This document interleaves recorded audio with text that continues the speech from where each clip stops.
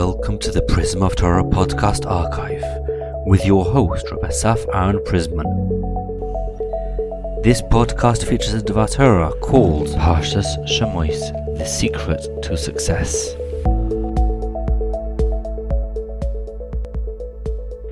Shalom Uvracha. In this week's Parsha, Parshas Shemos, we know the pasuk says about Miriam that she stood next to her baby brother Moshe Rabbeinu as he was being hidden by his mother Yocheved in a basket in the Nile. It says his sister stood at a distance to know what would be done with him. The Gemara in Soita Daf Tes Amud Beis says that Miriam waited for Moshe, and with that merit, Mida Keneged Mida, also all of Bnei Israel waited for Miriam when she had to be in isolation until she came back out. And the question begs itself: what was the schus? Why did Miriam merit this idea that all of Am Yisrael were going to wait for her for a whole 7 days? So one can say, yeah, she cared for Moshe Rabbeinu, she waited to see what was going to happen with him, but it seems like there's something a lot deeper than that. In order for you to be worthy of that HaKadosh Baruch Hu decided all of Am Yisrael is going to wait for you for a whole 7 days, it seems like there's something a lot deeper than that idea.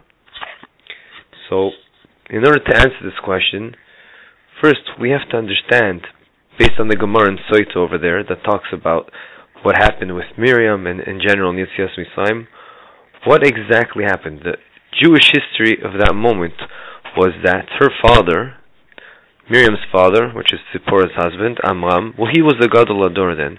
He was the leader of the Jewish people. And when he heard Paro's decree that all the male babies were going to be thrown into the Nile and murdered, so he did a cheshbon and he said, wait a second, what's the point of me being married still? All that's going to happen is kids are going to be killed. And therefore he made a decision to divorce his wife, Yocheved. And as a result, and this is in Schus, we're talking about all the nation, they did whatever the Gadol Ador did. And because he divorced his wife, so too the rest of the nation did the same, and they followed by his example. But as a result, his daughter Miriam told her father, as it says in the Gemara in Soita, that his decree is actually worse than Paro's decree. The Gemara over there says for many reasons, but the main one being that Paro's decree was only to throw the males into the Nile and kill them, whereas Amram's actions would actually prevent the birth of boys and girls as well. As a result of this svara, Amram listened to what she had to say and decided to remarry Yocheved in a public ceremony in a way that everyone would be able to emulate him and as well remarry their wives. And so that is what happened. Right after, Yocheved became pregnant, and with, lo and behold, the future leader of the Jewish people, which is Moshe Rabbeinu. And as we know, the house was filled with light, etc. And as a result of this, the father Amram kissed his daughter Miriam on the forehead. This is all the Gemara, and it says, look, your prophecy has been fulfilled. However, then he was a bit disappointed when Moshe had to be thrown into the Nile, because they were, not thrown, but hidden in a basket in the Nile, because they were worried the Egyptians will pick up on it. So then Amram told Miriam, now what happened to your great prophecy? Now, based on this background, Rav Yisachar Frand Shlita says that now perhaps we can understand the deeper idea why Miriam indeed received this reward that all of Am Yisrael will wait for 7 days when she was punished and had to be in isolation for 7 days. That's because when she stood next to her baby brother Moshe Rabbeinu, it's the continuation of her thinking process, the same way she told her father, Amram, how can you do such a thing? How can you divorce your wife and not have kids? For the continuation of the Jewish people. Because her emunah, her belief in HaKadosh Baruch Hu, and her not willing to be mityaesh and give up hope, but rather she knew the redemption will come, Hashem will save us. Of course we have to do our best to continue the Jewish life. And therefore, it's thanks to that she really deserved to get the whole nation to wait for 7 days, because this would be the reason to continue the Jewish people. In short, her maintaining hope that HaKadosh Baruch Hu will save us and there will be a future for the Jewish people is the reason she deserved to have all the Jewish people wait for her. The Iziptzer Rebbe says a beautiful idea that demonstrates the same idea of not giving up hope. And he says, we all know that there's a famous law that when a person loses one's object, so once he gives up hope, which is called Yeush Ba'alim, once the owner gives up hope of ever getting it back, then indeed the person that finds it after that is entitled to keep it. But as long as the person does not give up hope, then it's nachshav that you're stealing. You can't take it. Why? So he explains the deep idea over here is that the only thing that actually continues to connect this person to his object is the fact he doesn't give up hope. But the second the person loses hope, that's it. Any connection to the object has gone. That is why it is so destructive to give up hope. It doesn't matter what the situation we are in. It is so important to keep our hopes alive. Whether it's a person sick or whether it's the potential redemption, it doesn't matter. That's what Hashem wants us to have, never to be mityash. As the Gemara says, I think it's the Gemara in Brachos Daf Yud, Afilu cherev chada munachat al tzavo shel adam, even if a very sharp sword is literally touching a person's neck, he shouldn't give up hope. Alim na'atzmo min rachamim, he should still daven to Hashem. And that is exactly the way Miriam lived her life. She would never give up hope, and that's what she showed to her father. And he said, how can you do this? How can you divorce your wife and not have kids? There's hope, it's going to be okay. And that's why she stayed outside to see, let's see what's going to happen with Moshe Rabbeinu, my brother. I'm sure it's going to be okay. And indeed, it was okay, it was more than okay.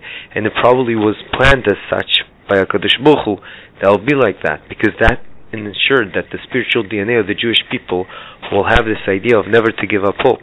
And indeed what happened, the daughter of Paro himself came and tried to help her, and Miriam said, oh, do you want me to find you someone to feed him? Because Moshe Rabbeinu, being the holy person that he wasn't willing to have the milk from people non-Jewish, so she ended up bringing his own mother, i.e. her mother, to feed him, and she even got paid for that.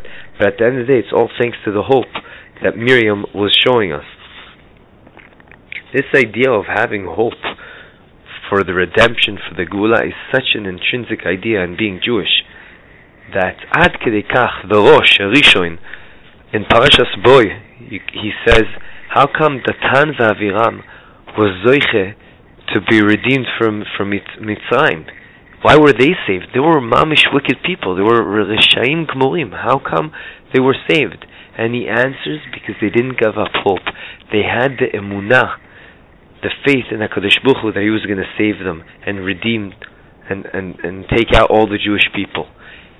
And just because of that, they were zoiche and merited to be saved. So that can give a person, indeed, excuse the pun, a lot of hope. Look at this. They were Rishayim, wicked people, but still, it's just thanks to the fact that they believed in HaKadosh Baruch Hu and didn't give up hope that he was going to save the whole Jewish people, that they deserved and merited to be saved. This idea of not having Yush and having faith that everything's going to be okay and HaKadosh Baruch Hu is going to save us is on many levels, both a personal and a general level, and it's very important. It's not just having a positive attitude, which is important as it is, but it's a lot deeper than that. We know that the Rambam includes this idea of Emunah and HaKadosh Baruch Hu and the Geula as one of his Yud Gimel Ikarim, principle of faith. The Gemara tells us that when one of the first questions a person will be asked in the next world, in the Olam Haba, is Tzipita Yeshua, did you anticipate the redemption? The Smak asks why this is so important, especially seeing that it seems like there's no explicit mitzvah to anticipate the redemption. So where is it coming from? And he explains that it's part of the mitzvah of emunah in HaKadosh Baruch Hu. That it's part of the mitzvah of believing that the world was created for a purpose and it will indeed reach its purpose, as we know the Ramchal speaks at length in Dat Tfunot about this idea. Tzadok HaKohen Milublin says, and he asks the question, he says, Why is it that Avraham and Sarah had a kid, Yitzchak, only when they were so old? However, we know HaKadosh Baruch Hu doesn't like to add more miracles if he doesn't need to, in order to. So why did he do that? Why didn't he ensure they have a kid at an early age? And the answer is because they were the continuation. The whole nation will be built from this son, from Yitzchak, and he wanted to ensure that the idea of not giving up hope. They could have easily given up hope. What, they're already turning 99, 100, they're going to have a kid? No. The idea of not giving up hope is so essential, has to be part of the spiritual DNA of the Jewish people, and that can only come about if they would have a kid at such an older age and fight their Yetzer Hara, and indeed show HaKadosh Baruch Hu that they did not give up hope. And that's what happened. Same thing the Zohar HaKadosh says over here as well, that the whole Ummah, the whole nation, will be built from Yitzchak, and therefore a person should ensure that he never gives up hope. This idea of never giving up hope is essential. I remember when I was part of a basketball team during my youth, that straight away before we got onto the court and started playing a game, you could already tell if we would win or we had no chance. Why? Because you could see straight away if people gave up hope before they even started to play. It doesn't matter why, because where you're playing, who the players on the other team look like, it doesn't matter. But having Yeush is the worst thing. A person should never have Yeush. And it's very important to also have friends that never have Yeush. They'll always give you positive enforcement, and they'll tell you it's going to be okay. And it's important a person feels like that. We have no idea, as we spoke about in the past, because Baruch Hu created, especially the Jewish people, with the way that our machshavot have such huge impacts that a person should always believe that everything's going to be okay and for the best, and that's how HaKadosh Baruch Hu indeed created the world. I'll just end with a short story. It's a very famous story, even though I don't like to say stories about the Holocaust, but I think this one really brings the point home. I don't remember which Rebbe, which Admo it was. I'm sure some of you that are listening to this know, but it was during the Holocaust, and it was Hanukkah, and with Siyata Dishmaya, even though it was almost impossible to get this, they were able to find one light, Mikadin. We know every night you just need to light one light. Anyways, it was the first night, so it doesn't matter. And they got some old oil, and they found a shoelace, and they put it together. And this Rebbe, this Admo, he's making the brachas. And we know on the first night we say 3 brachas. The first 2 are Lehadlik Ner Shel Chanukah, She'asa Nisim La'avoseinu, and the third one is Shechianu. Hashem Shechianu V'Kiyemanu, that we were Zoche, that we merited to reach this point in life. So he said the first 2 brachas, as a lot of Jews over there are hiding in the darkness so that they won't find them. And then he hesitates a bit, and then he goes on with the third bracha, and he says Shechianu. And when he finished, one person over there came up to him and he said, Rebbe, how can we say Shechianu?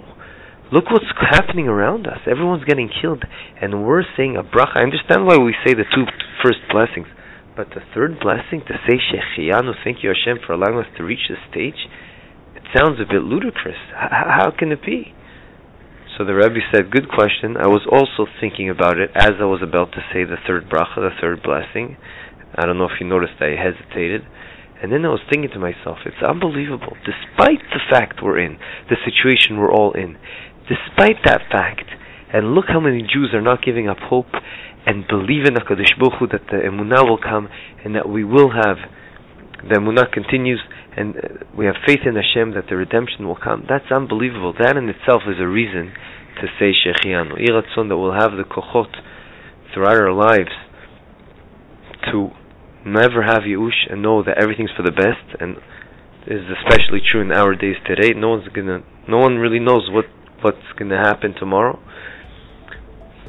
but everyone knows, or should know, or should feel this, that it's all part of a big plan, and the truth will prevail, which is the Geula B'mira V'yameinu.